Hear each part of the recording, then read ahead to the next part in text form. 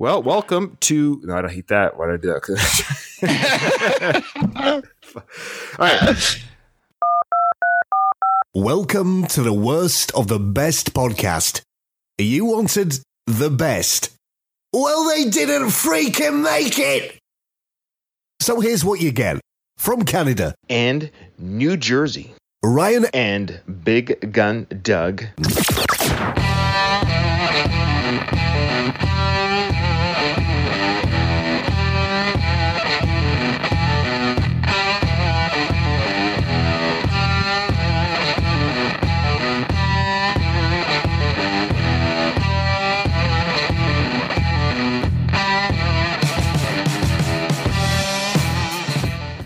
Welcome to the Worst of the Best podcast. I'm your host, and with me is a returning guest host, somebody that I've had on the show a few times, Doug.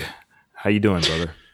I'm doing great, man, and I appreciate you inviting me back. I love these music episodes. I love listening to them. I like taking part in them because we have such a similar taste in music, especially going back to 80s metal. So these are such a thrill for me to be a part of.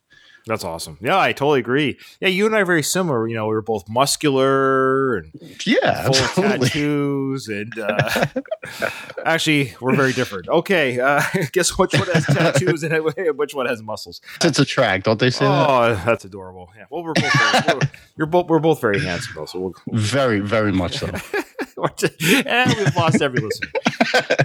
Well, maybe there are two female listeners who are sticking around. Okay, here we go, guys. If you're joining us, I should say this. If you're joining us because we're doing a Metallica Master Puppets album review, welcome. Welcome to the Worst of the Best podcast. What we do on the show, basically what the format of the show is we take that which is the best from anything from an actor's acting career, musical artist, even food item, conspiracy theories, you name it, whatever is the best of type of list or product that this individual or artist has produced, we then say, hey, even though it's the best of, or the best thing, or one of the best things this artist has done, like Metallica, that doesn't mean there's not something at the bottom.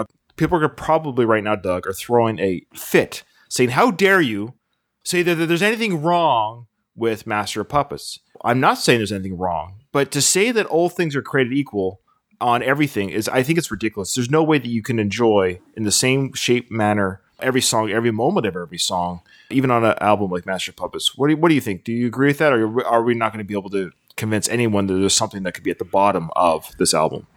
Well, that's the beauty of this project that you've embarked upon is, I mean, I agree with you. You could take the best album that was ever written, and there's still one song on there that's going to be the worst of that best. That's all it is.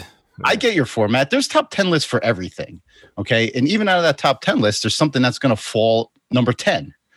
Okay. But with these music episodes and with the director and actor and movie episodes that you guys do, it's all subjective, completely, totally subjective. So no, we're the authority. Whatever we say here, everyone will agree.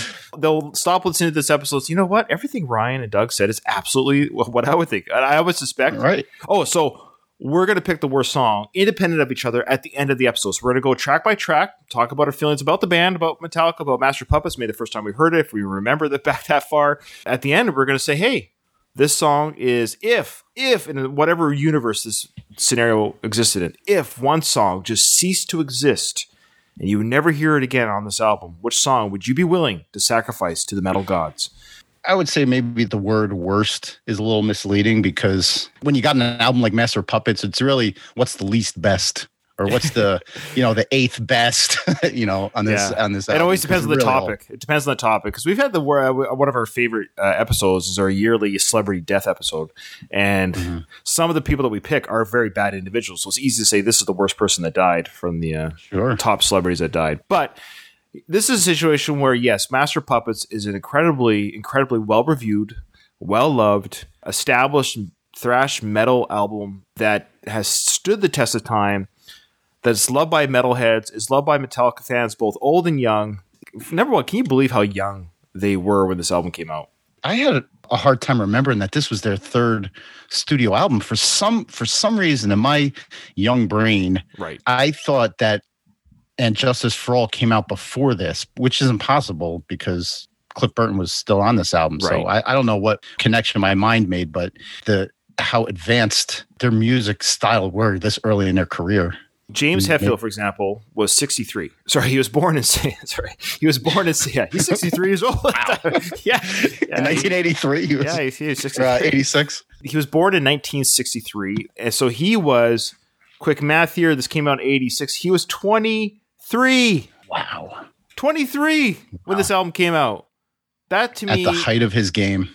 That's insane to me. They were so young when they did Kill 'Em All. And they're all about the same age. I'm not going to go through all their ages, but just give an idea. So they're in their early to mid 20s, and this is their third studio album. Can you imagine? You're 23, and this is your third album, and you're playing 70,000 seat arenas, opening up for Ozzy Osbourne. Amazing. That blows my mind. Yeah, well ahead of their time. But this album became the first metal recording to be selected by the Library of Congress for preservation in the National Recording Registry for being culturally, historically, and aesthetically significant. It was the first metal album, correct? Is that what you said?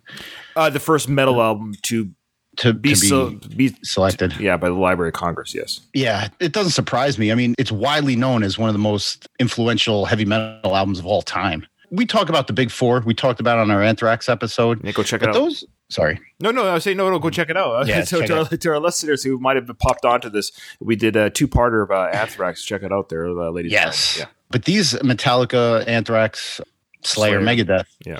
Slayer is kind of in a different realm, I would say, than the other three. They're a little bit darker. What are they called? Yeah. Is it death metal officially? I don't even know. It's thrash. It's still thrash, but it's way heavier than these guys. Yeah.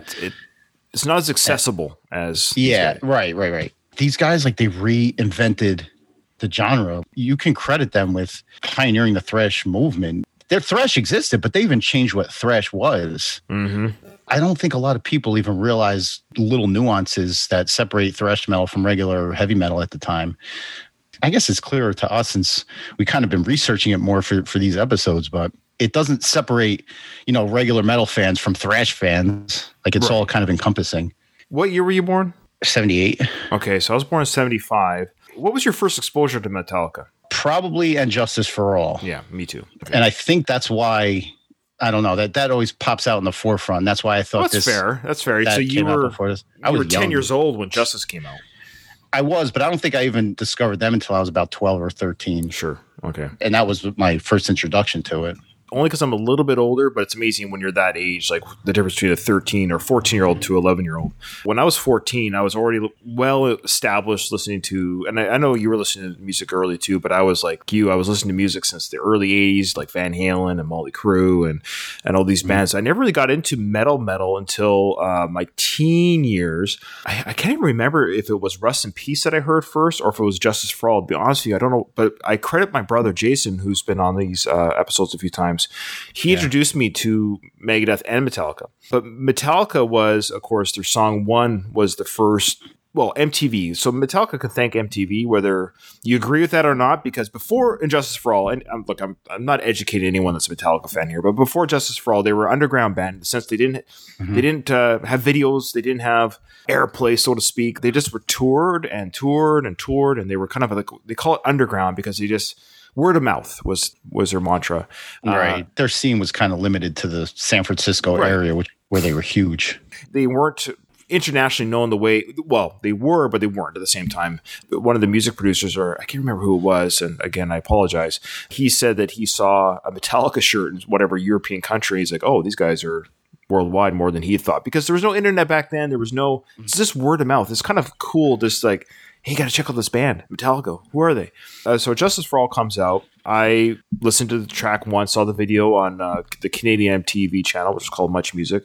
And I was like, this is so insane. So this was the heaviest thing that a young Ryan ever heard at the time. I just remember being blown away by this dark, guttural voice by James and the head banging. The video was so creepy with the guy and losing his arms, legs, sight, and everything about it. Oh, yeah. Yeah, so everything about it was just so intriguing. For a 14-year-old kid, I was just, what is this, insanity? So I got the album on tape cassette. I listened to Justice for All day after day after. I would just side A, flip it, side A, and I had a paper route in the morning. And that was my paper route listening, was just on my Sony cassette player. It was yellow, it was waterproof. With the metal headphones? Yeah. I love those, man. I love those over the head things. Yeah, I'm listening to this thing. It took me to a world, Doug, that I just, because I was listening to bands like AC/DC, Poison, Aerosmith, the hair bands and hard rock, but then I was taken to this world of dark energy, not dark in an evil way, but just dark tones, messages about the earth being destroyed, all this stuff. And I was just like, what is going on here? The guitar solos and the crunchy chords were just adrenaline pumping for a kid, right? For a teenager. So my brother's like, hey, they have other albums. I guess I should have known that, but I didn't know their history at all. So my same brother, Jason, he's got the Master Puppets album on tape cassette. He goes, hey, you got to check out their album that came out before this one. And I remember kind of being like, oh, do I want to listen to something from the past? Because when you're a kid, you think, 1986 from 1990 is like, 4 years. That's a long time ago. But it's like, it's a quarter of your life ago. But so I'm like, okay, sure, I'll turn it on. I'll never forget hearing the first chords. Now, of course, the first song on Master Puppets is Battery. And I'm like, this is insane. The level of thrash and insanity was like, what is going on here? That was how I first heard this album. That was my long story. So I'll never forget it, actually. I was lying on my bed, headphones on. It was dark. I just put it on, and I was just taken again to another world of the mastery that is Master of Puppets. I have more vivid memories of, just like you, of listening to And Justice for All, the Master of Puppets. Similar to you, it was my brother that kind of introduced me to this type of metal. And Justice for All, just like you, it was the video of one.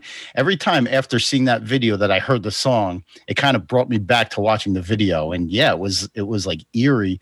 In the video, they cut in clips of the movie, but not just the video, the audio too, right? Yeah, it's like Johnny Got a Gun or something like that, or Johnny Got His Gun, which is the book or the movie that the song is based on. It's a guy who gets his arms and legs blown off in the war, and he loses his sight and his hearing. So that's right. Well, that's the lyrics. Landmine has taken my sight, taken my speech. Yeah, I love that. Yeah. But the whole movie kind of takes place in the guy's mind, which is his own prison, because he can't communicate because he's got no arms, legs, sight, or hearing. Yeah. So that really hit me as, wow, that the horrors of what war can do to a person. So I have more vivid memories listening to that. Of course, that classic scene in the video one where he's like, kill me over and over again, kill me. You do this Morse code with this. Right, man. Right. Insane. Yeah. But that doesn't take away from the enjoyment that I got out of listening to Master of Puppets. Just like you, was in the days of tape decks and everything. And me and my brother had this huge, like, side-by-side one where you can record one. Just so we made, like, tons of mixtapes and shit. Nothing but good memories listening to these albums. Absolutely. All right. So, well, without further ado, ladies and gentlemen, what we're going to do is we're going to go track by track. We're going to play little clips. There might be people listening to this, like my mom, who aren't familiar with the songs. And believe it or not, she kind of enjoys some of these metal songs. I think she said, I really like that Anthrax band. She told me that, if you can believe it.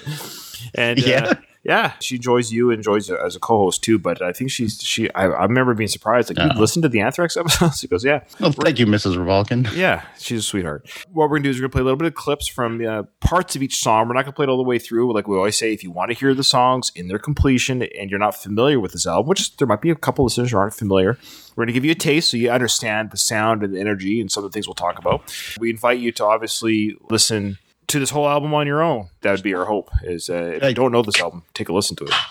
We touch on just the fact that this was the last album featuring bassist Cliff Burton. Right. We mentioned this also in the Anthrax episode because Anthrax was opening for Metallica on the European leg of their tour for this album when the tour bus rolled off the road and Cliff Burton was ejected from the bus. Yeah. You know, the driver of the bus was charged with manslaughter. He claimed black ice, but it was largely thought that either he was drunk or fell asleep at the wheel. He was never convicted, but he was charged. Oh, poor guy. Can you imagine that guy had to live his life as the bus driver that killed Cliff? Oh, my God. People get death threats for such minor things these days. I can imagine that would be a big one these days. So there is a cassette of a fan recording of Metallica's September 1986 live concert in Stockholm, which was Cliff Burton's final performance before his death. So there you go. It's out there. Cliff Burton, again, if you are a Metallica fan, there's nothing that we can say that the average fan to the fanatic fan will know more than we do. But an amazing bass player, had his own classical training, brought that to Metallica. In many ways, this is the direction that Cliff took the band. I mean, the early two albums, Kill 'Em All and Ride Lightning, great albums in their own right. But I'm not going to sit here and pretend that Kill 'Em All or Ride Lightning are anywhere in the league, quite frankly, that this one is. Put it this way, I'll have an easier time. I could pick 2 songs on both those albums right on top of my head that I maybe will save for another day because I don't want to give it away. We'll do some more episodes of Metallica. It's much easier to pick the worst song on those albums than it is this one. Sure. There's songs that I skip on those 2 albums. I can't even think of the total track listing on either. That kind of tells you something. There's something special about this third album, obviously. I think Cliff had a lot to do with that. But they definitely wanted to go with a heavier, more polished. It's actually in its own right a kind of a polished, a high production album. Battery, right away, is the opening track. I like the album Ride the Lightning with their Fight Fire with Fire. They had that little acoustic kind of beginning. Funny enough, my wife at the time, we went to Metallica. She was actually pregnant with our second son at the time, and that's why my second son's such a metalhead. We always used to say because his first concert was a Metallica concert when he was in the womb. Yeah, it's great. True. She was like 8. She was 8 months pregnant, so he was definitely feeling the vibrations. I always wonder, is he going to lose any hearing being in that womb? But I guess that's the automatic protection. Yeah, you never know. She wasn't totally familiar with Metallica, but, knew a lot of their, of course, the Enter Sandman stuff and all things like that. But she just, goes to a concert with her husband to have a good time. But it's funny, Fight Fire with Fire was played at this concert. She turned to me and says, "Oh, this is really nice." She's hearing the acoustic part, the acoustic part to Fight Fire with Fire. I just turned to her and said, "Just give it 20 seconds." And we have that same kind of beginning here with Battery, the same type of, I wouldn't say like false beginning, but if it's your first time listening to this, you might be, this is a very interesting album, or this is a very nice soft song. It almost has like a Clint Eastwood spaghetti western feel to it.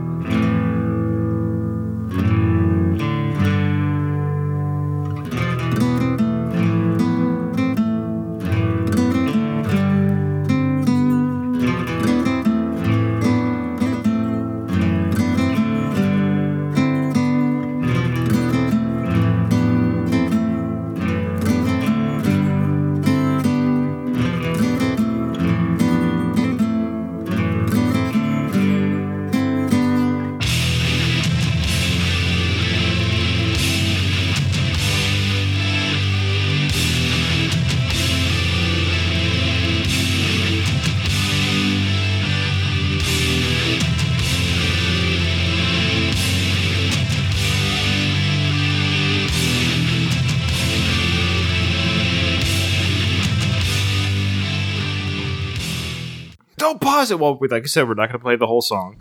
Right away here, you got the nice little, like that acoustic, almost like a spaghetti western type feeling to it. Still with that deep bass in the background. And then, of course, the heavy guitar chords kick, and you're like, okay, yeah, here's the heaviness. Yeah, here's that heaviness. But still, as a first-time listen, the audience isn't quite prepared for the battery of sound they're about to hear. It's a slow build for sure.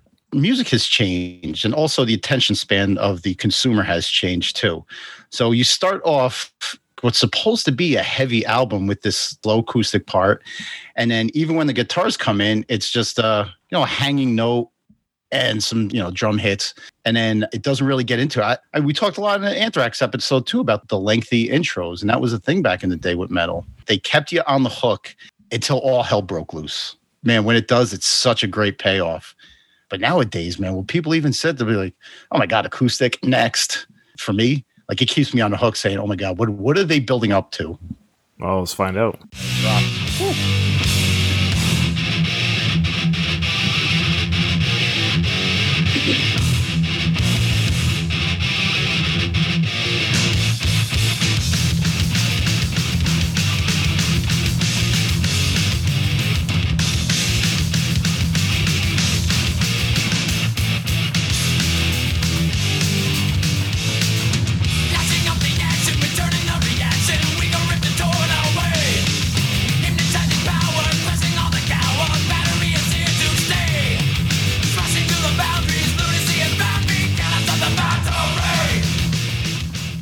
Yeah, so right there, that assault of sound and James and the vocals. And again, I know I'll probably say it a few times, just how young they are.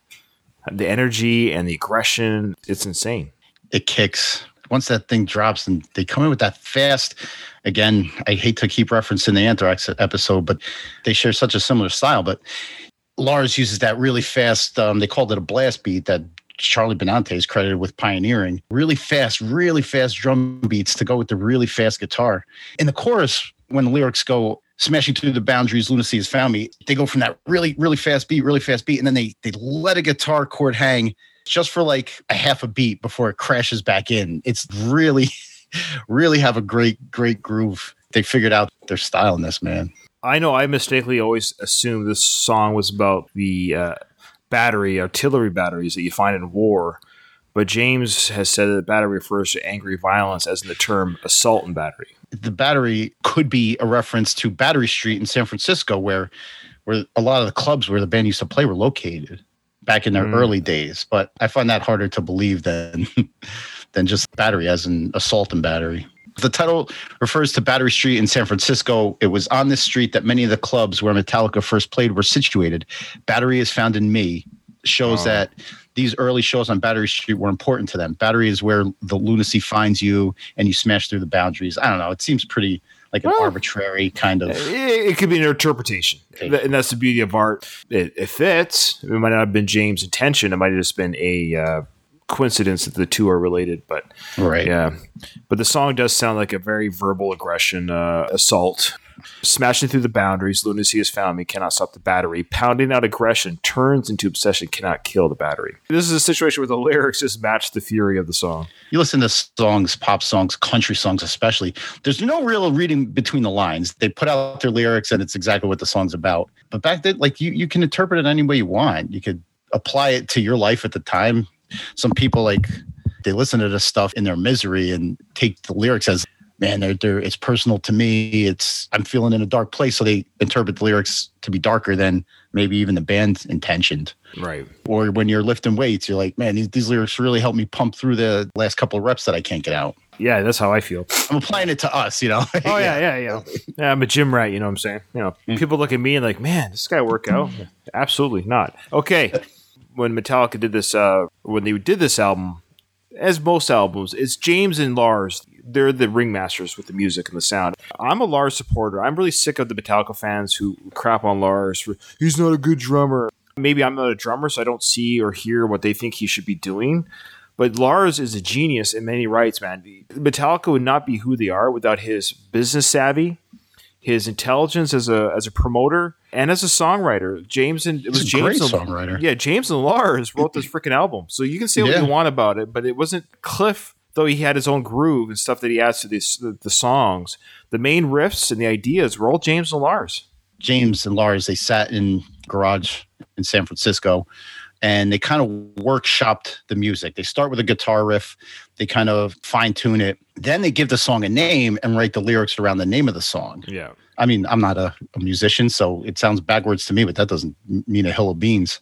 I'd figure you write the lyrics first and kind of name the song after that, but it works. It does work, and it works for the second track. Now, Master of Puppets is the title track. It's the second track on the album.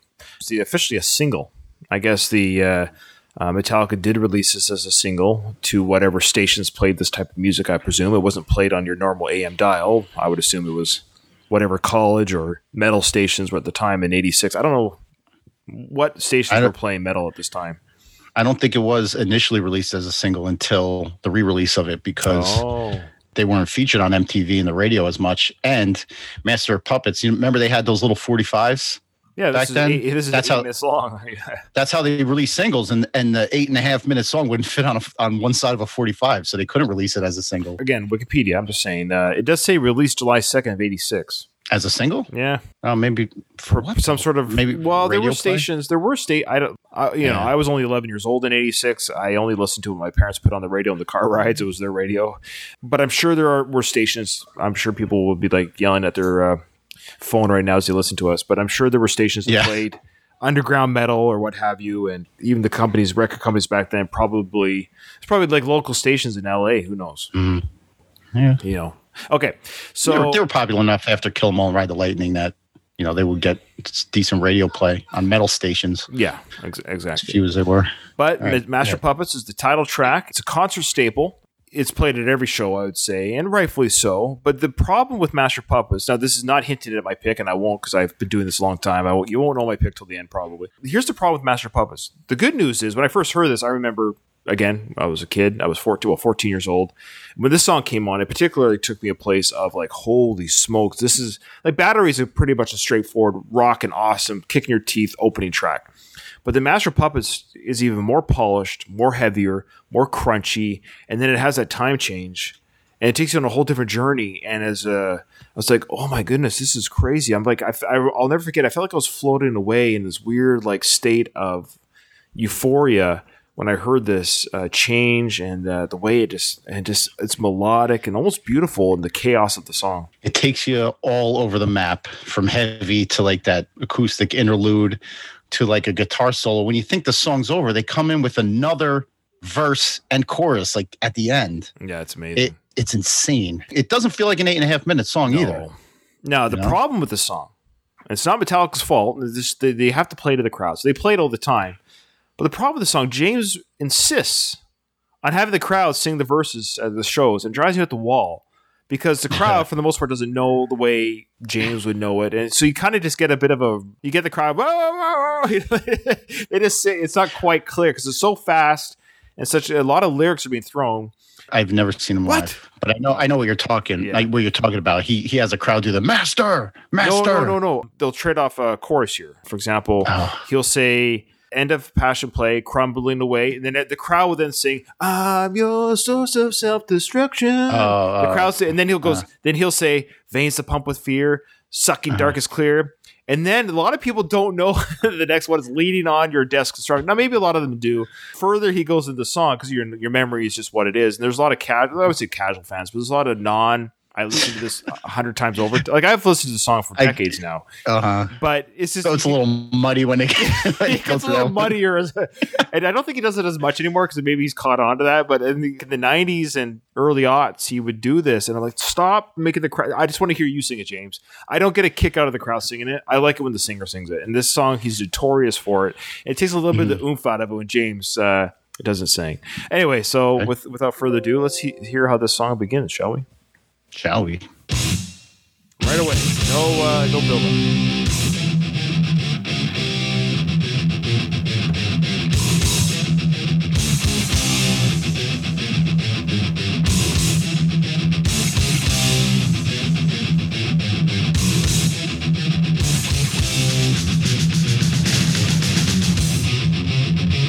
Right there, that part.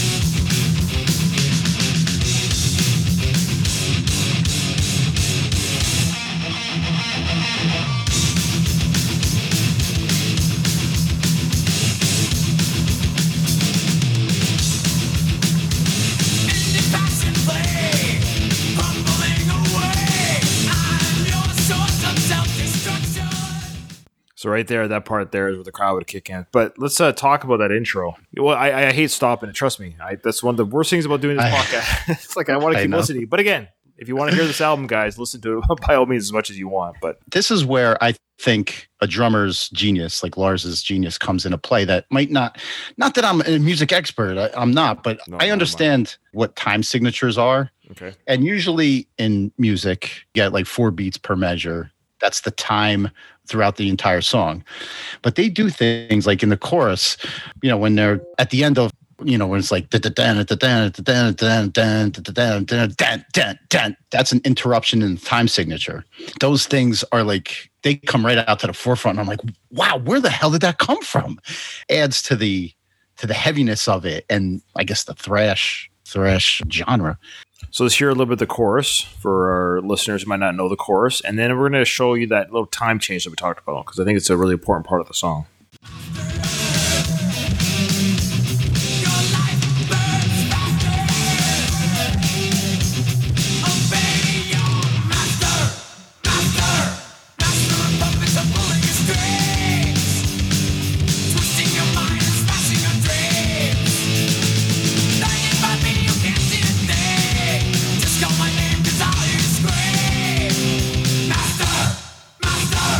Just call my name 'cause all you scream.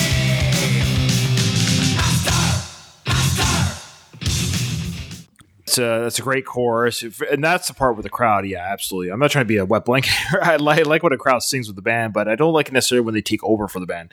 That part right there is a great crowd interaction with the lights, blink up and down, master, and the crowd's the whole crowd screaming the master. And I always wonder when bands do this, when they record their songs, do they kind of know, hey, this will be a good crowd interaction part? I don't. They might. So that definitely is there. Could you play like the interlude, the solo during the interlude? It's Hetfield's solo. Yeah, Hetfield. Yeah. It starts. Yeah.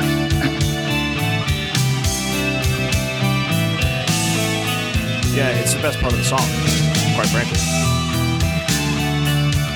But it's an acoustic part, the metal, electric solo going over the acoustic, and then as the solo progresses, it gets heavier and heavier. It's like a slow build.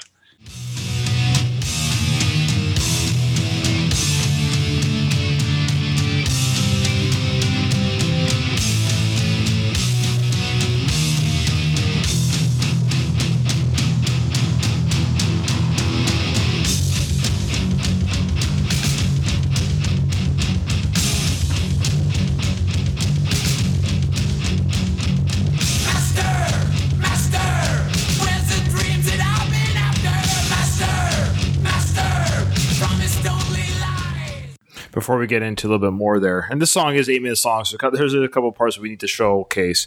Incredible build-up solo with that, and then that rolling drum that Lars does. I don't know how to describe it. It's kind of that tribal, boom, boom, boom, like kind of menacing, doom is approaching type drumming, and it gets really heavy, and they're just like master.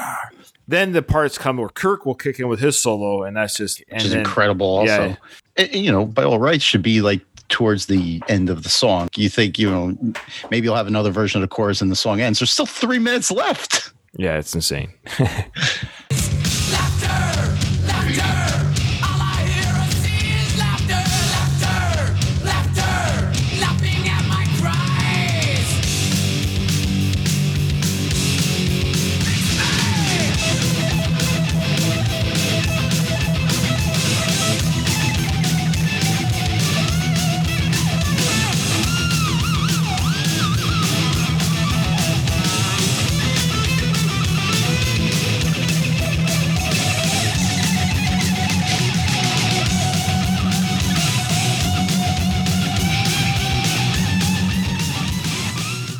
Look how fast Kirk is going, man. He flies, man. His guitar work is amazing. It's funny. I still feel like he's an underrated guitarist. I don't know why. I just don't think he gets the credit he does. I know he does, but they're hugely successful, very well off band, rightfully so. They have a lot of money each, but sometimes I just feel like he just doesn't get talked about enough. I don't know why it is. I don't know, man. Now, guitar players are a dime a dozen, so maybe I definitely think he sets himself apart from the rest. But there's people that can do this solo. Here's the thing: I want to make this clear. This is to all you copycat showboats out there who do covers of bands that you love, which is great. But just because you can do it doesn't mean we should applaud you. And don't get at me here. What I'm trying to say is that it's one thing to play what's already been created. Mm-hmm. He created the sound. He created. I agree. Okay, I want to make that clear. So when I say Kirk, because Kirk creates all the solos, James and Lars create the riffs and the songs, but they had to say, Kirk, here's your solo. For the most part, that's my understanding. Kirk is a solo guy. He was hired to be the solo guy. That's his thing. He's amazing at it, and Kirk will interpret what needs to go there for the solos. This goes for everyone that does the watch 12-year-old girl play Van Halen. That's great. That's an incredible talent, but I'll wait till she creates a song that's as good as Eddie. And that's a whole different ballgame, being able to compose the music as well as play it. You can have the fastest fingers in the world, but if your solo doesn't sound good in the song, it doesn't make a difference. It doesn't mean anything. Or you can't create a Master of Puppets album. Yeah, that's for sure. Yeah, so if you can. Look, I know a lot of people make money off YouTube and stuff doing cover stuff. This is not anything against those people. I'm just saying, like you're saying there's some guitarists who are very good at being guitarists. They're technically good at their craft, but they don't compose songs that excite me. Right. Yeah. So to me, it's about composition, not just speed. But in this particular case, we have both. We have speed and amazing composition. But I just want to play this next part really quick, and then we'll move on to the third song, is how it just rolls back into this incredible crunchiness again that I just love.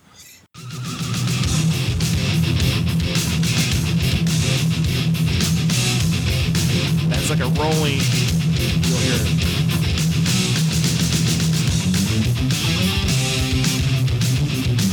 To me, it's almost like Beethoven.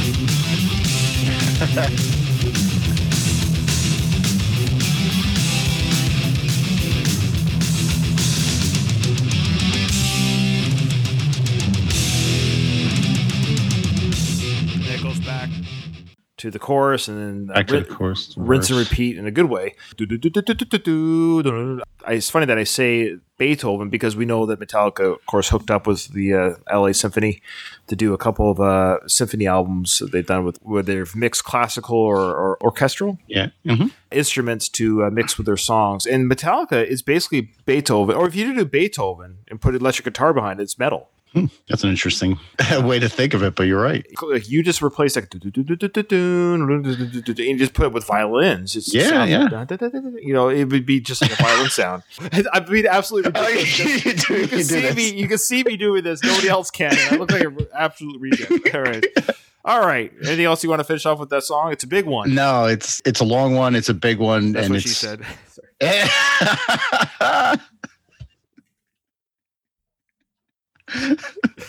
You're like a big child. I am terrible. I'm 45 years old, Doug. What is wrong with me? I yell at Katie all the time for laughing at your jokes, man, but you got me on that one. I'm terrible. All right. Speaking of things that should not be, the third track is called The Thing That Should Not Be. You can go right into it. It's a real different look than what we've seen so far. Mm-hmm. That's the way of putting it, yeah. Yeah.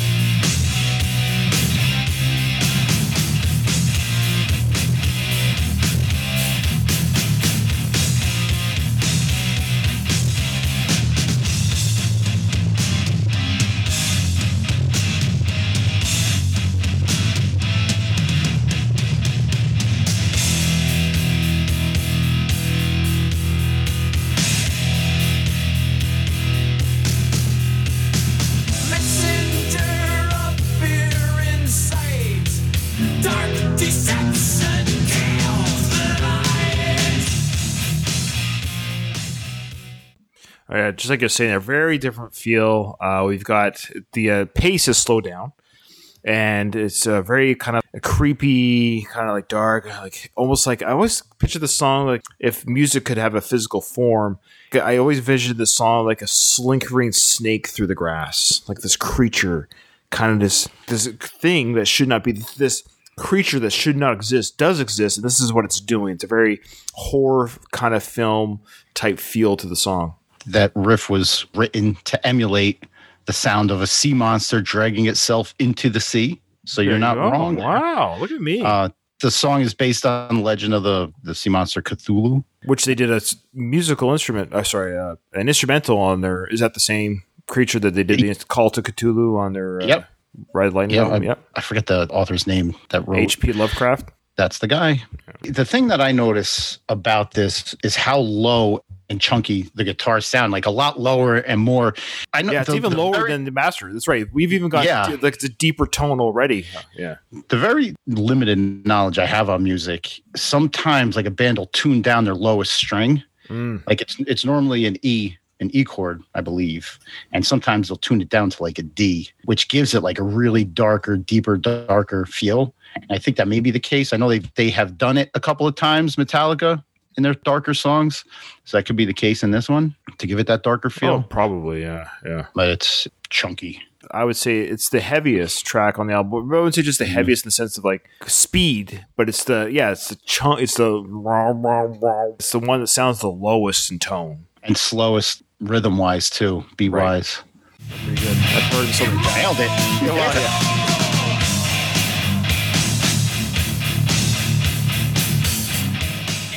Okay, actually, hear that again. Alice in Chains, anybody? Let's listen to that again.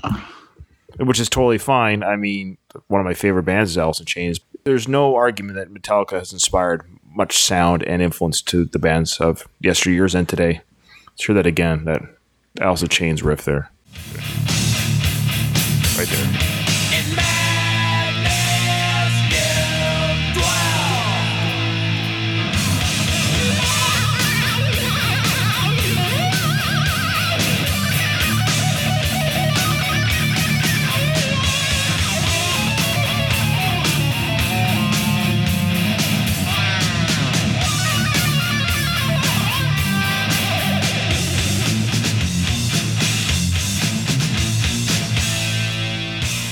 You mentioned Alice in Chains there, and I can see it does sound, it fits in a grunge scene than metal. Of course, it's just a little bit heavier than grunge, but I mean, Alice in Chains has done some pretty heavy tones and stuff like Jerry Cantrell. And it's no surprise, one of the concert I was speaking about earlier, I've seen Metallica live 6 times, but the show I was talking about earlier, where my wife at the time was pregnant with her second son, it was actually Jerry Cantrell was opening for Metallica. There you go. Wow. Yeah. Small wonder that they kind of run in the same circle of sounds there. Yeah. All right, the 4th track on the album is called Welcome Home, Sanitarium. That sounds like my life. Every time I come home from work, it's a madhouse here. I got my son next to me laughing at that. You like that, buddy? Yeah. My 9-year-old son got that joke. Yeah, this is an interesting song. I remember it was about grade 11 or 12, or as you Americans would say it. It was my, don't tell me, it was my junior year in high school. There was a big metalhead. At this time, I'm fully enthralled, I'm a complete like metalhead in the sense of, I look kind of like I do now. I've always had, short hair, more or less. I had long bangs in the 90s, like you would see on Dawson's Creek, whatever. But that being said, I never had long hair in the back. I had long bangs. I was able to put my bangs in my mouth. It was like that surfer look. Anyways, the point is, I always loved metal music, even though I didn't look like a metal guy. And I had this conversation with a classmate, this girl, and she's like, oh, I can't listen to Metallica. They're just singing about this and that. She basically accused them of probably being satanic or evil in their lyrics, which is hilarious because when you read their lyrics, they're talking about being controlled by the government, being controlled by drugs, being controlled by like the dangers of drugs, the dangers of government control, that being a basically there's some songs coming up talking about that, of course, dangers of religion. They never talked about sexual or anything gratuitous. For the most part, their songs had not and there is a song that has some cursing later, which is interesting. We'll talk about that. But they actually very rarely curse in their songs. So I showed her the lyrics to Welcome Home Sanitarium. It was interesting. I actually wrote them out. I actually presented it to her as a poem. And I didn't tell her it was from Metallica. I said, hey, check out this poem. Of course, this is pre-internet. I didn't have the internet at home. But I had the liner notes, of course, from the album. So I wrote out by hand. And I titled it Welcome Home Sanitarium by James Hetfield. And she didn't know who the singer's name was. And she read it, goes, wow, this is a beautiful, very intriguing, beautiful piece of literature regarding mental patients and stuff. I'm like, oh, yeah, it was by the band that you think is terrible, Metallica. And she goes, well, looky there. So she appreciated what I did to show this. Sometimes you got to maybe work your way backwards into accepting your misconceptions of a certain artist might be, And she ended up liking the song. I remember that. And I heard this my whole life listening to metal. Anytime somebody, you're a fan of Iron Maiden, kill your mother, kill your father, eat your dog. That's not even close. That's country music. On Kill 'Em All, they had nothing that was slow on that album. There was no songs that quite slowed down, really. I don't like the term ballad, but we say ballad because of the pace of the song and the sound. It's a little bit more accessible to maybe someone who doesn't have metal ears. Fade to Black was an example of that on Ride the Lightning, and now we have this again for Welcome Home on this album. And then One in many ways was like that for Justice for All. And then they went into full crazy stuff with Nothing Else Matters. But this is an example of a song that's slow and melodic for much of the song, and it certainly starts off that way.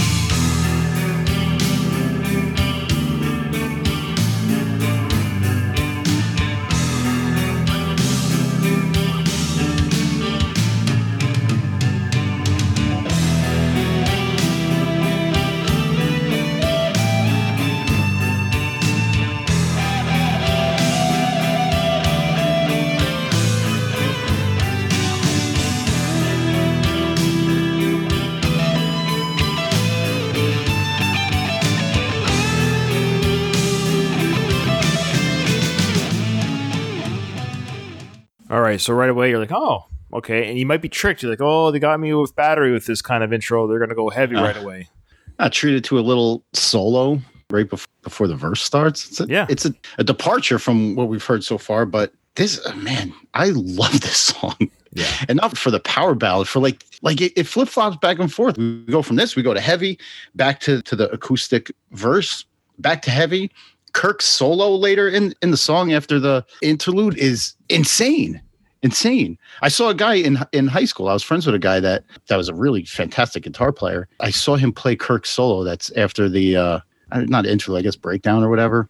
Right. It blew me away. That was really the first time I've seen somebody play guitar live, and just to see what it takes, like, and how fast your fingers have to move up and down the fretboard is incredible. Welcome Home Sanitarium. It's just like we're saying, it's about mental patients, but specifically it's based on the novel One Flew Over the Cuckoo's Nest, which is a great film with Jack Nicholson and Danny DeVito and Christopher Lloyd. Conveys the thoughts of a patient unjustly caged in a mental institution. This is 86. Very, very forward-thinking of James and Lars at the time to come up with the thoughts. Because to think about it, they're young 20-year-olds, and they were, at the time, they were pretty bad about their drinking. So it should be noted that at this time, and James has struggled with alcohol addiction throughout his life, and he's clean right now, but he had a recent stint early, but at least he keeps trying. There's no shame in that, and we want James to be healthy. It's an addiction. It is a disease, but he's been fighting it his whole life, but he's been clean more than he hasn't been the last 30 years, I think. So, but definitely these first 3 albums, I think he was very,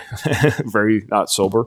But for the recording of Master Puppets, they made sure that they were sober for all the recordings. They took this album very seriously. Yeah. Anyways, I was going all over the place here, but I was saying how young they are, but coming up with the idea that even back then they recognized that people are unjustly locked up in mental institutions when it's too bad. You know, we got a lot of people who aren't getting the help they need. And maybe unjustly so, they're locked up. And they shouldn't be locked up in this cage is one of the lines. It's an ever-enduring problem, I think. Mental health. Of course. So let's hear a little bit of a James kind of harmonious type vocal sound here. Welcome to where time stands still. No one leaves and no one will. Rule is full, never seems to change. Just labeled mentally deranged. Dream the same thing every night. I see our freedom in my sight. Yeah, a little bit of background vocal there. You don't get too many harmony vocals on a Metallica song. Get a lot of harmony solos. Not too many harmony vocals. Not too many harmony vocals.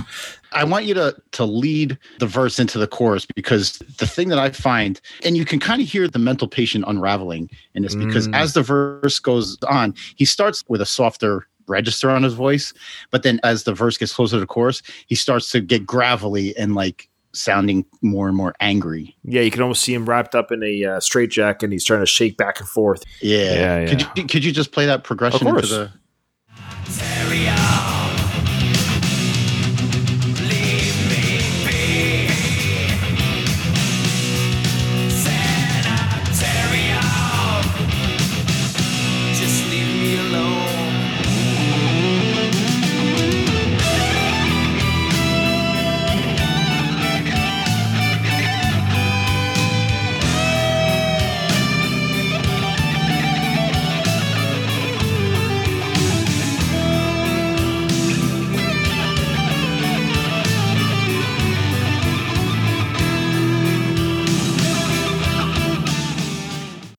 And then it repeats that same type of motif. You can feel the build-up, the rage.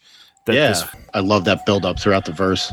I'm going to get slaughtered for this, and I almost hesitate bringing it up. But I know James plays a lot more solo work than we sometimes forget that he does play a lot of solo work, but you don't catch it until you see it live. And I believe he does the solo part here. I know he does the intro part.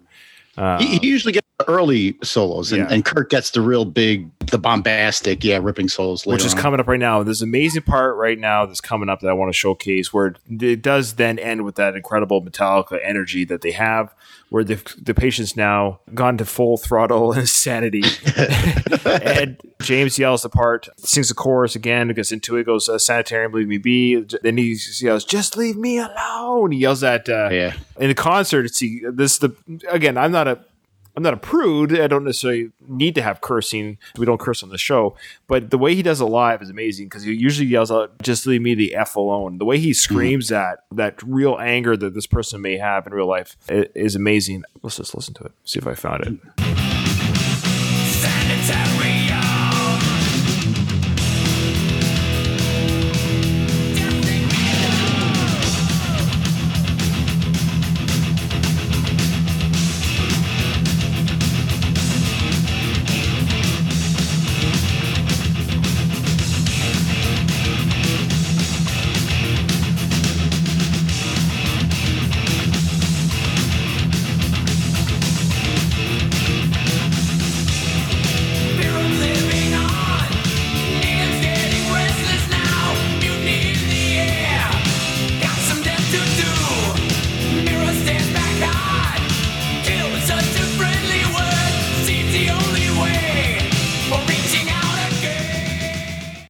Okay, before we kick in a little bit of a Kirk's genius of the solo here, I know that's blue balls if I ever heard. You can cut that out. Sorry. No, those people were so mad at me. Like, no! I'm sorry, I can't play the whole song all the way through anyway. So, but yeah, we know what's coming. Kirk's amazing solo here, but I love the poetry, quite frankly, here because now the mental patient. I don't mean mental, but the mental health patient's a better way of saying it, is about to go into overdrive here. The lines here, fear of living on, natives getting restless. I like the idea of natives at this place. Mutiny in the air. You can feel the tension building in this facility. Got some death to do. Mirrors stare back hard. Kill is such a friendly word. Seems the only way for reaching out again. That hits, man. Yeah, and I always took that as him killing himself. The talk about mutiny and everything, it seems like they're organizing a coup there in the sanitarium. Yeah, maybe. Yeah. Let's hear Kirk's soul here to pound that energy home.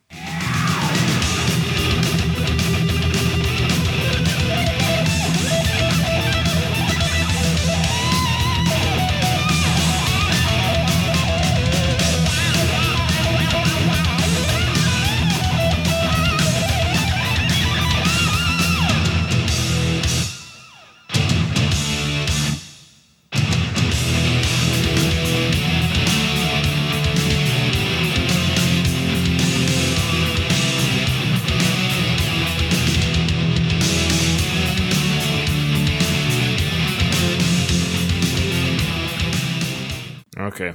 Not a very long solo. I know they go through a couple of measures of that, just that to cap that one off. There's this great guitar part that goes every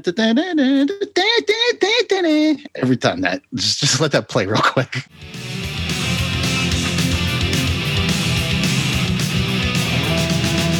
Right here.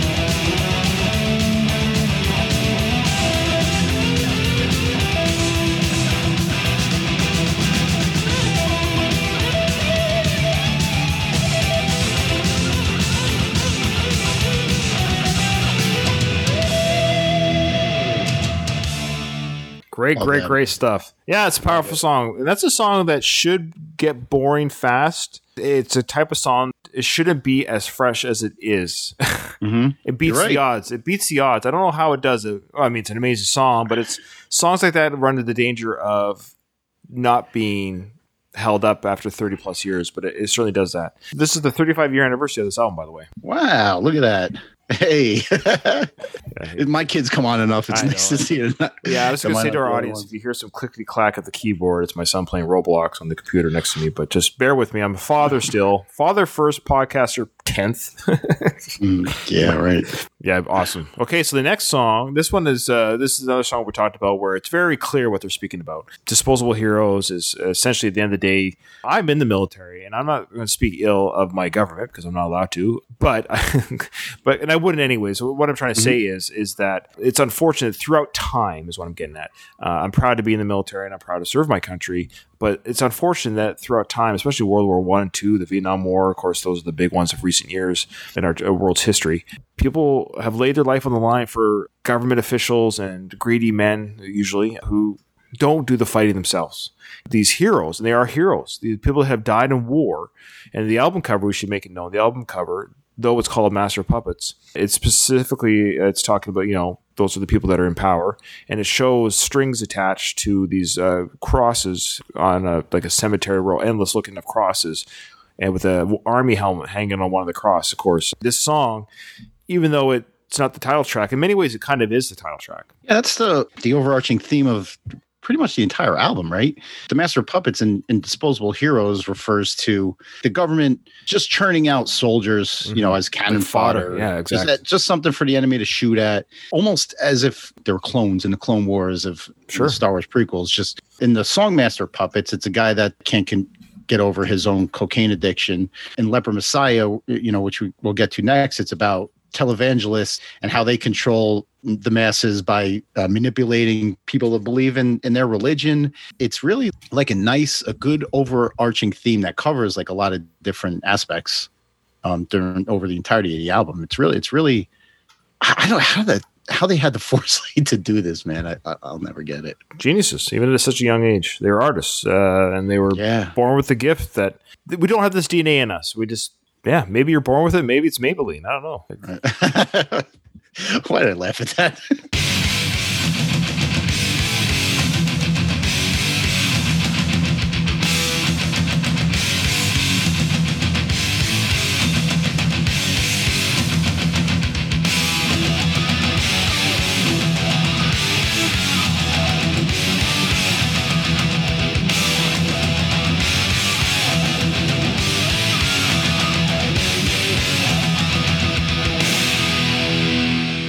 Okay, that part right there. It's just No secret what we're getting into.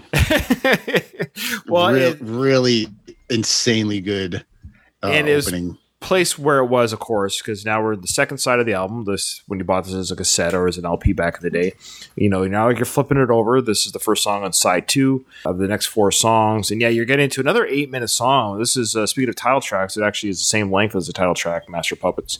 But yeah, you're getting to right away. Yeah, this is Disposable Heroes. This is a wartime song, anti-war song. It was the charging sound into battle.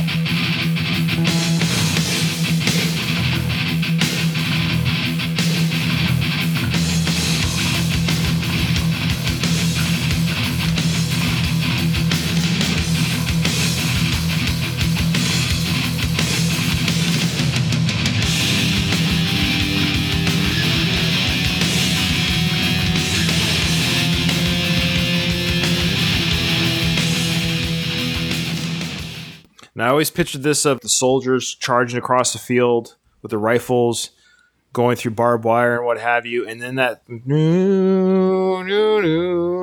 I always picture that's like enemies in the foreground coming to meet them, especially with the planes like flying overhead. I kind of pictured this coalesce of enemies and friendlies coming together to fight. It's like a build-up before the actual fighting starts, right? Because it's the charging, the getting ready, yeah. Because you hear that galloping like dun dun dun dun dun dun. But the drum beat behind it is kind of like just a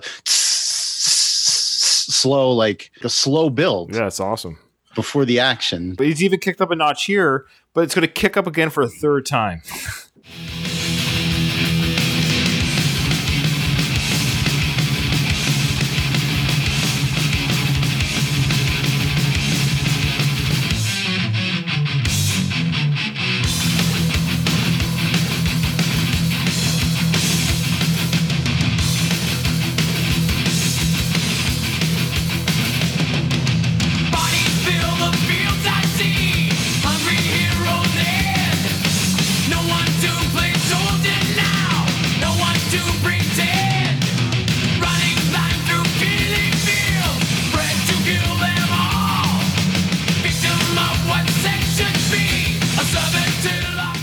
Incredible lines there right away. It says, "Soldier boy, made of clay, now an empty shell.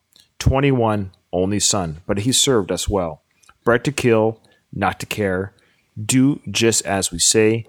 Finished here. Greetings, death. He's yours to take away." Yep. That just gave me the chills just listening to that. Now, I think it's worth hearing that, how he sings that. Yeah. Soldier boy, made of clay, now an empty shell. 21, only son, but he served us well. Bred to kill, not to care. Do just as we say. Finished here, waiting down. He comes to take away. That little part at the end there, or that's Kirk's version of kind of like a music that you would hear in a war film. Oh, nice. Okay. And we should listen to the chorus because this is important, and then we'll talk about the next part of the song I want to talk about. But yeah, here's the chorus because it's very telling of what this situation is like for these poor soldiers.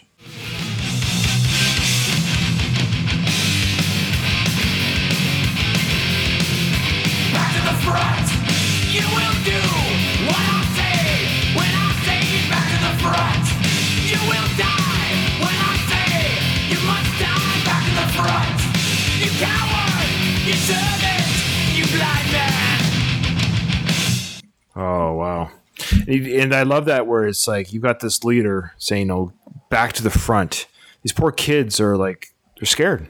I imagine this being like the faceless bureaucrat. Right, the guys that are looking over the map while they're in their tent or whatever, or even above those guys, the bureaucrats with the ties.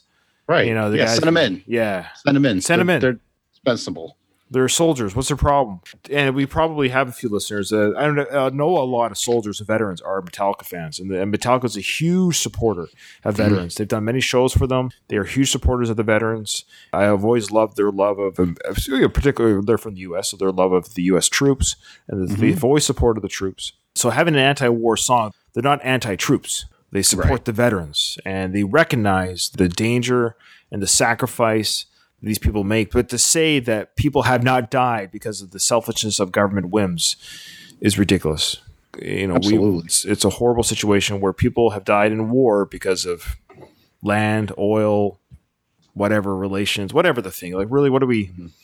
Yeah, I don't want to get too much into it. I mean, I'm in the military and I'm proud to serve, and we do security patrols, and we try to keep the waterways, because I'm in the Navy, free for trade, and human trafficking is stopped and drug running. Who wants that? Who wants that? This is one of those songs where, I mean, the music behind it is great, but the lyrics, they hit you just as hard as the music itself does. Yeah. Okay, this part here. So Kirk does his solo work going on here, and then they go into the bridge chorus here. Then James screams at the part, "I was born for dying."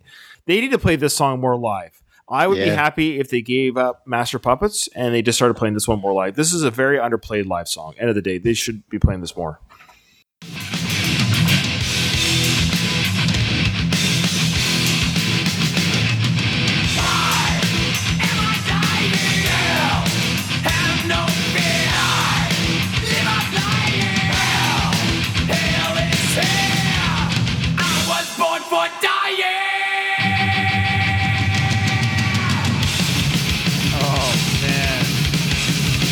Like, he's got to do that more live. He's got to do that. Look, I love Master Puppets, but to me, this is a better song. I think this is a better song. Honestly, I don't know if it's sacrilege. I don't know. Maybe I'm just not as bored of it. I don't know. This is that could be it. Master Puppets is played to death. That's but this the problem. Especially that part. Like you can get the crowd involved in that part too. Yes. Like if you want crowd interaction. interaction. Yeah, because you turn the lights on to the crowd and everyone's like, "I was born for it," and the whole crowd screams it. Oh, that'd be amazing. Or even the die part. Yeah. You know. Yeah, they love doing the die for the crowd. Die. Yeah. Creepy death. I love that. Creepy death. Yeah. Yeah. This is a crowd song. This is a song they should. I know that you have played it live. It's not very often. It's not very often. Okay. Shame. Leper Messiah. What is with the songs about televangelism back then? Yeah, well, you had your Tammy Faye, Jimmy Bakers. Well, because televangelists back then were quite a thing. It wouldn't fly today, and I don't think it flies today, at least on TV the way it did. But they were so prominent back then. Even I, as a kid, saw these people on TV. Basically, send me your money, give us your money. You have these people faking miracles on the stage, falling backwards. Come on with this stuff. I'm glad today's people are a little bit more like today's youth and today's audience are a little bit more savvy, where they now treat these people as the caricatures that they are. Yeah. Maybe it was easy poke fun at back in the day. Like I didn't, I mean, as a 10-year-old, I didn't realize it was televangelism was as big of a scam as it really was. But well, yeah. It's a big money grab. Like, you know, you give us money and God will show you the way. It was only about the money for these people. Yeah. So, I mean, Anthrax had a song about it. These guys, you know, like I guess they saw through the fraud. Right. And Leper Messiah is based on the false promises by TV evangelical. Now, if you're religious or if you're spiritual, that's fine. That's wonderful. I actually consider myself spiritual in the sense I believe in being good. I believe in being kind. I believe in, I don't know if karma is the right word, but I believe what you put out in the world, you do receive to some degree. I mean, bad things happen to good people. Good things happen to bad people that I can't explain. You know, you're a father and I'm a father, and I know you're a good father, and because you try. I know you're not perfect. I'm not perfect either as being a parent, but you can always tell the parents that try. You're trying to be involved. In the right place. Yeah, your heart's in the right. Yeah, of course you're going to fall short. But what I'm getting at is that's my religion. That's my philosophy. That's my spirit. It's just being kind to those around you. And you just hope they'll be kind to those around them. And I know it sounds corny. I know it sounds cliche. But if everybody was just nice to everybody, kind of wouldn't that solve a lot? I know. It's so stupidly simple. It's actually mind-boggling to me, Doug. You keep your intelligence level. You keep your artistic level. You keep your fitness. Everything that it makes you. But then the only thing that I would ask the human race to change is just be nice. Yeah. I mean, it's simple in theory, But I mean, you got. No, we still lose our temper. I stub my toe and I say a couple curse words, or I find things in life frustrating. Like there'll be things at work that I find difficult, or my favorite sports team loses a game. You're allowed to have emotions and say, "Oh man, it sucks." Or I'm not talking about not having emotions or being frustrated or even feeling angry. There's a difference between having frustration and anger and being unkind. There's a level of greed that me and you can't really comprehend. There's that feeling where I want to succeed no matter what bridges I burn down, no matter who I hurt, no matter who I step on. And that's not our style. The types that make the world go round. I don't know. Not to say you and I are saints by any stretch of the imagination, but we're very like-minded individuals. Did you see that news footage of that truck dragging that Mini Cooper across the highway? Yeah, I did. It's terrible. I'm laughing because it's like laugh or cry, right? Yeah. This truck driver, maybe he was cut off by this Mini Cooper. Maybe the Mini Cooper did do something. It's attempted manslaughter. I don't know how he's going to get out of this. Like he's pushing a car across the highway for a long time. I think it was like 7 kilometers or 7 minutes, one of the two. You're going to jail in your desire to hurt somebody in the process where you thought you were wronged. We've all been wronged. I've been wronged, but to cause harm just right away back because you've been wronged is... I mean, you're a police officer, right, Doug? I am, yes. How busy would your job be if everyone that you dealt with was kind? Oh, man. It would be a lot more, I guess, rewarding as a career if it was. Right. There'd still be emergencies. You'd still be called out to emergencies and stuff, but you wouldn't have robbery, assault, domestic calls. You'd almost be out of a job. I know. A society like that can pretty much govern itself. Well, yeah, you wouldn't need security because there would be no need. I wouldn't jump the stage to hurt somebody. Right.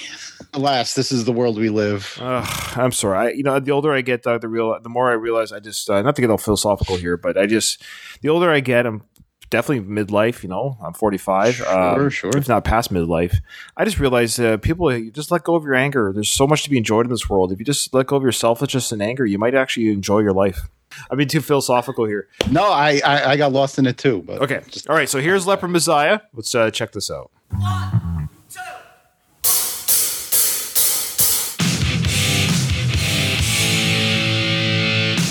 That was Lars at the beginning there. 1, 2. Very distinctive voice.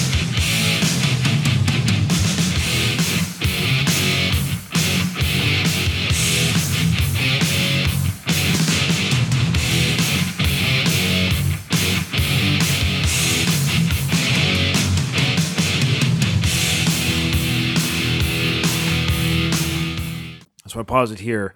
I was just saying there, that was Lars calling up the time at the beginning. Obviously, he's the drummer and what have you, but you can hear him. Lars, he's hilarious. But I love this part that's coming in right now, this rolling, the bass line. The bass line. Yeah, here we go.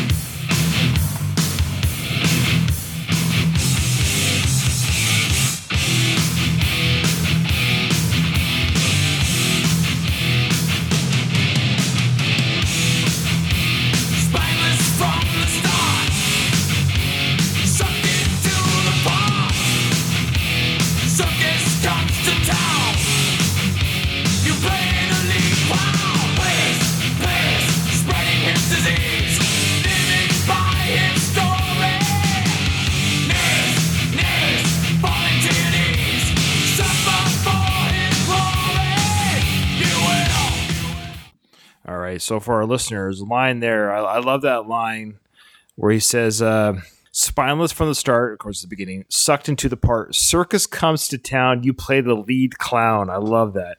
Speaking to those evangelicals, that circus, they're doing their rounds and they're spreading his disease, living by his story. And I love that. Knees, falling to your knees, suffer for his glory, you will. I like that trail off. You will, or the echo. You will. And then it goes into the chorus. Time for lust, time for lie, time to kiss your life goodbye. Send me money, send me green, heaven you will meet. Make a contribution, you'll get the better seat. Yep. Yep. Oh, yeah, it's all about the money. It's a really groovy opening. It's not as fast as the songs we've heard before, but I like the guitars and the drums just go really, really well together here in the beginning.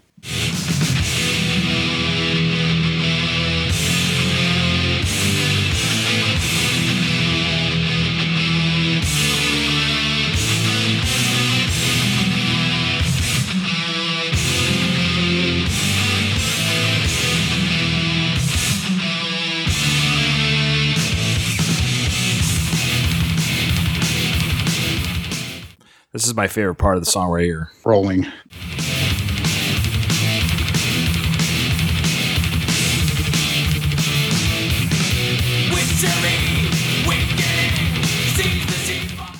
This is actually my favorite song on the album. Leper Messiah? Yeah, it's a dark horse, I know. I love this album, but just like there's a least favorite, because they're all favorites, this is the one that has built on me throughout the years. I always find something different or new from it that I just love. And it's just the message of it and everything about it I just love. It's definitely not in the running for the worst, that's for sure. Yeah. I've always enjoyed this song. It makes me want to move. Did you see their concert video that they did, concert footage where they had the movie theater experience they did about 7 or 8 years ago? I forget what it was called. What was it called? Anyways, it was like they had some film footage and stuff mixed in with their concert footage. It was like a Metallica concert. It was like 2014 or 13 or 14. Anyways, they played at the end of it, just the 4 guys on stage, and it was just the camera crew and them. They played this next song, Orion. Orion's probably it's probably the greatest instrumental they've done, I would say. Did they have many? It's not like it's a huge running. I mean, they have one on Call to Cthulhu, then they have one on Ride the Lightning, Justice for All, and they have one also. They actually have one on Death Magnetic as well. So they don't have very many in the sense they have a lot, but they seem to put 1 or 2 out per one per album.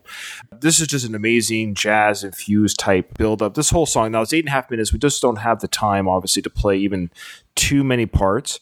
But let's just give a bit of a sample of hear what the song sounds like. Now it's a big build. It's almost like a minute. So you hear this like throughout the beginning. It's just a very quiet build up, but then it kicks in at the minute mark of this part.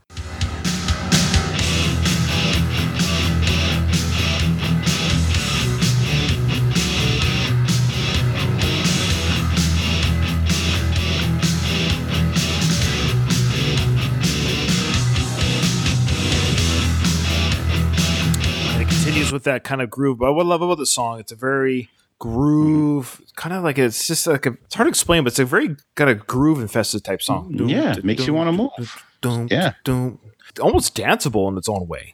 Yeah, and I give a lot of credit to Lars's drum beat on that. It's not a fast beat, but it goes well with the guitars that are just. It's like those palm mutes that they do. Oh yeah, that kind of adds to the grooviness of it. All right, and now there's a lot of changes in the song. The song has a lot to offer in its 8 minutes.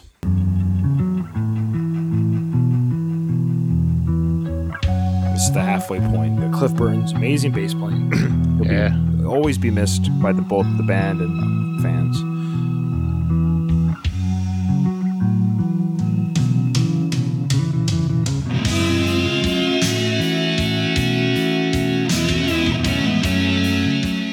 That's probably James there to get that nice bluesy kind of solo work that will kick in.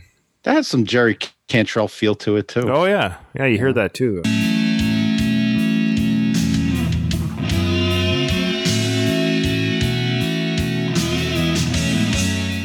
I love this solo work here. Let's play this last part that I really like the way Kirk's tone sounds here on his guitar.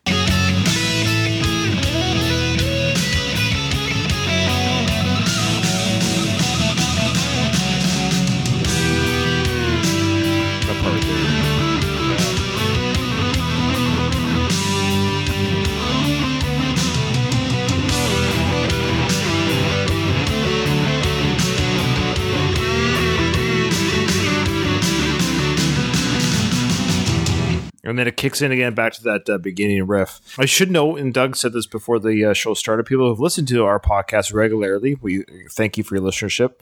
But we have a rule in our show that instrumentals don't count, but I should make it clear. It's not that they don't count to have a pick or not. It's because usually the singer doesn't participate. But because all members participate in the song, it counts that it can be, in theory, in running for the worst song on the album. So Doug asked, are we not doing Orion? I said, no, we're doing Orion because all 4 members participate. That's the rule. And I should make that, it's not that instrumentals don't count. It's just 9 times out of 10, when it is an instrumental song, the lead singer usually bows out. But it so happens that James does both guitar and lead singing. So he's in this song playing. And me not really analyzing this one for the episode didn't change the fact that it's not going to be in the bottom either. Even though it's an instrumental, and usually it's the lyrics and the vocal melody that kind of draws you in. Yeah, there's enough going on in this song that really keeps you interested through the 8.5 minutes. It's not a boring song at all. Instrumentals are tough, and that's why I usually take them off the bracket for picking worst, because it's kind of an easy pick. I like good instrumentals, but I'm sorry, I can't listen to instrumentals in the sense of there's something to be said about vocals. The human vocal is an amazing instrument. It adds energy and personality that guitars, drums don't do, but they'll work together. I think singing is such a valuable part of a song. It's hard to argue otherwise. But Orion is a song where it's like, oof, it doesn't need it. In fact, vocals might wreck it. It's almost like the guitars, those real trippy solos take the place of what you would want in a vocal. Yeah, that's fair. Absolutely. Last song. Can you believe it? Last song is the only song that has an explicit warning, is the song Damage Incorporated. So the same way that the album opened with a crash, bang, thrash metal type energy, the album closes with the same type of thing. Like I said, they don't usually curse. Metallica didn't like the fact that the record labels put an advisory on their album because of this one song, and they had this right at that time. That organization, forgot what it was called, but the parents' organization got together and they wanted to put a warning on these albums to protect the kid. Like a lot of the bands rebelled against it, and the stance that Anthrax took and battling it too was crazy. So the band mocked the warning stickers promoted by the PMRC. That's who you're talking about. That's the Parents Musical Resource Center. Yeah. They were as an American committee formed in 1985 with the stated goal of increasing parental control over the access of children to music deemed to have violent or drug related or whatever. Shut up. So it's just mind your own freaking business. It's so stupid to have an organized. I, as a parent, will figure this out. I would be thrilled if my kids listen to this album.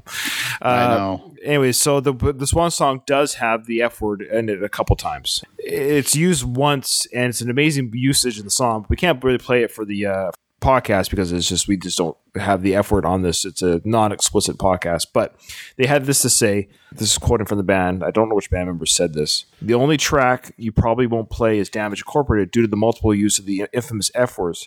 Otherwise, there aren't any S words, F words, P words, C words, MFers, or CSers anywhere on this record, which is so true. There's nothing gratuitous in this record at all. And the lyric, it's the best, one of the best parts of the song. It's almost too bad we can't play it because I wouldn't want to edit it. But it's at the end here where it says, right here. That's right here. It's still say the F word 3 times. Yeah, I didn't even catch that one. Slamming through, don't F with Razorback. Stepping out, you'll feel. They sing so fast on this song. Yeah. But there's the best one. The best part of the song is like F it all and F and no regrets. That's it. Which is a mantra. That's a mantra that people live by. Yeah. So it says, damaged jackals ripping right through you. Sight and smell of this, it gets me going. Know just how to get just what we want. Tear it from your soul in nightly hunt. F it all and F and no regrets. Never happy endings on these dark sets.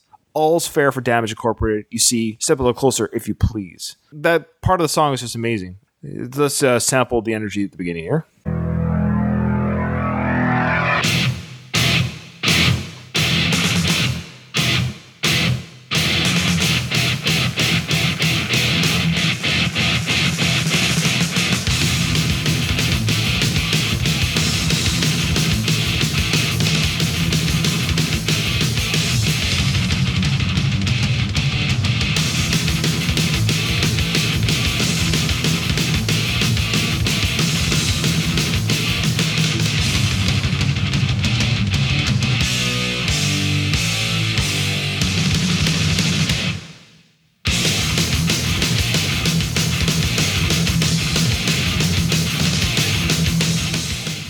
So it's a big intro that I cut out, and then they kick in with this thrash beginning. There's only 3 minutes. This is thrash. Yeah, this is straight up thrash. I think they did this on purpose too, because much of this album isn't this. So Battery and Damage are this. It's kind of like showing their thrash, because I think this album might have divided even some of the Metallica fans back then. There were people already back then, even with the old Metallica, there were people even back then before the Black Album ever came out and before One was a video, there was Metallica fans even here that they were mad. Ride the Lightning is such a great thrash album that you can't kill it for Fade to Black, just like you can't kill Master of Puppets for Welcome Home. I mean, it's just one song out of 8 that rock. Yeah. This is a great. I mean, like you said, that it's like the thrash songs like kind of bookend the album, and this like with Battery Master Puppets up front, and this is like a great finisher, man. you want to go out on a bang, this is a great finisher. Dealing up the agony within, touching hard and no one's gonna get it. Living underneath conformity, dying on your feet for honesty. Getting rid of bodies working fun, but even never quite a mission.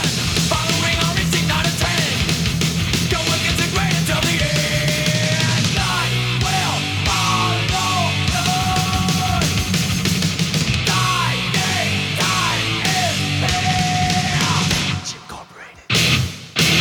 And of course, everyone loves that whisper, Damage Incorporated. One of the lyrics up front, I think it's in the first verse. He says, living on your knees, conformity, dying on your feet for honesty. And did you ever hear like any versions of this kind of quote before? Can't think of anything. I've heard it before in music. You ever hear the band Rise Against? I'm not familiar with it, but I know they exist, and my son actually saw them in concert. But yeah, so did I. I'm actually a big fan of theirs. I think they fall under the hardcore screamo kind of genre, but they have a song where they insert lines from this movie Catch 22, where one of the characters tells another guy, like, I'd rather die on my feet than live on my knees. Think about that quote. It's like a cry of defiance saying it's better to die fighting for what you believe in than living your life begging or surviving by bowing down to whomever's in charge. That quote has always kind of resonated with me. We talked before about how people do what they do for success, do what they have to do, and they don't care who they tear down in the process. And this is the anti that. I just love, I don't know, I love the quote. You know, it's awesome. How he uses it here. Living on your knees, conformity, dying on your feet for honesty. Love it. Love it. What a great closer. And now we have the arduous task. And this is where we're going to upset some of our listeners, if we haven't already, because I know this is almost blasphemy. But keep in mind, just because something is the worst or the least of the best in this case doesn't mean we don't love it. This is what makes this our project with this podcast as fun as it's been on some episodes, because it does challenge us. Some topics are easier than others to pick a worst. It's very easy. Some are more difficult, which makes it more fun in some ways, because you have to say, okay, which one, if I had to rank these songs, if I had to rank, they're not all 10 out of 10. They're not. This album is a 10 out of 10 in my books, but within the album, there is one track. I'll go first, unless we both have. I always feel bad because I want my guests to go first. Actually, go first. Go first. I went first. I went first in the Anthrax episode. You? Okay. Yeah. Okay. Good memory. All right. And it's been this way since I've listened to this album since day one. It's a song that I've tried to have it grow on me. Leopard Messiah, it's not my pick, by the way. Leopard Messiah was a song when I first heard it. I was like, I don't know. But for whatever reason, it grew and it grew and it grew. I was like, I really appreciate the song, to the point where it's like my favorite song on the album. It's just an amazing song. So many gems. And it's one of the shorter songs too, but so many gems in that song that it grows on you. And I love a song that surprises you with multiple listens. But this song, no matter what, after 30 years of listening to this album, it has not grown on me. It has stayed the same. Not a bad song. Mm-hmm. There are bands who wish they had a song like this. Let me make that clear. Right. Okay. It's track 3, The Thing That Should Not Be. Yeah, I chose the exact same. I had a feeling. That's why I kind of wanted you to go first. I feel bad, but no. Again, like, we have such a similar taste in what we look for and everything. It's a unique song. Mm-hmm. There's some great parts to it. I just think all in all, it's the same thing over. And how long is it? It's 6 minutes, 40 seconds. So it's of the same thing. That's the problem. It might have been a better song had they tightened it, but in madness you dwell. It's too much. It's like vocal melody is kind of droning. Mm-hmm. The riff I mentioned earlier, it's low and it's heavy and chunky, but it's the same riff over and over and over.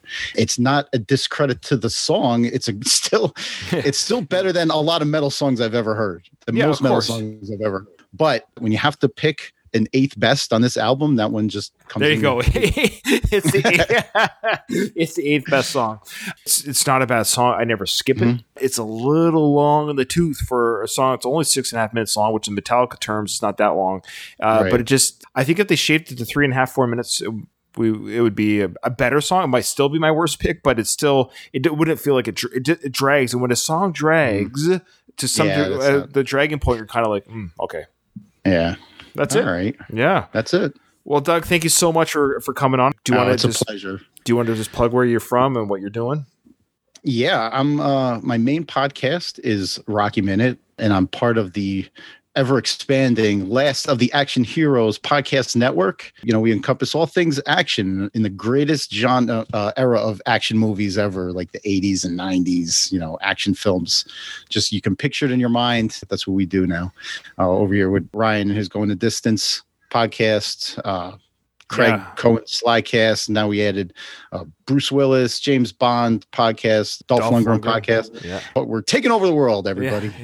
Yeah. It's again, so just Google on Facebook or on your Google apps, the Last of the Action Heroes podcast network, and you'll find in that feed a multiple of movie reviews of the golden age of action films. All right. Thank you so much for coming on, Doug. Remember, in front of every silver lining, there's a cloud. And Doug and I today found that for you on Master of Puppets. Thank you so much for coming on. I'm sorry I get so chatty Cathy sometimes. Honestly, I didn't think that we would get so much content out of an 8-song record, but this was incredible, man. I'll be editing this one. I have to edit this one, but it's going to be a good edit. It's a monster. Fun. But thanks for having me on. You bet, brother. Always. We'll talk soon. You got it, man. Later. Bye-bye. Gamma Gator Productions.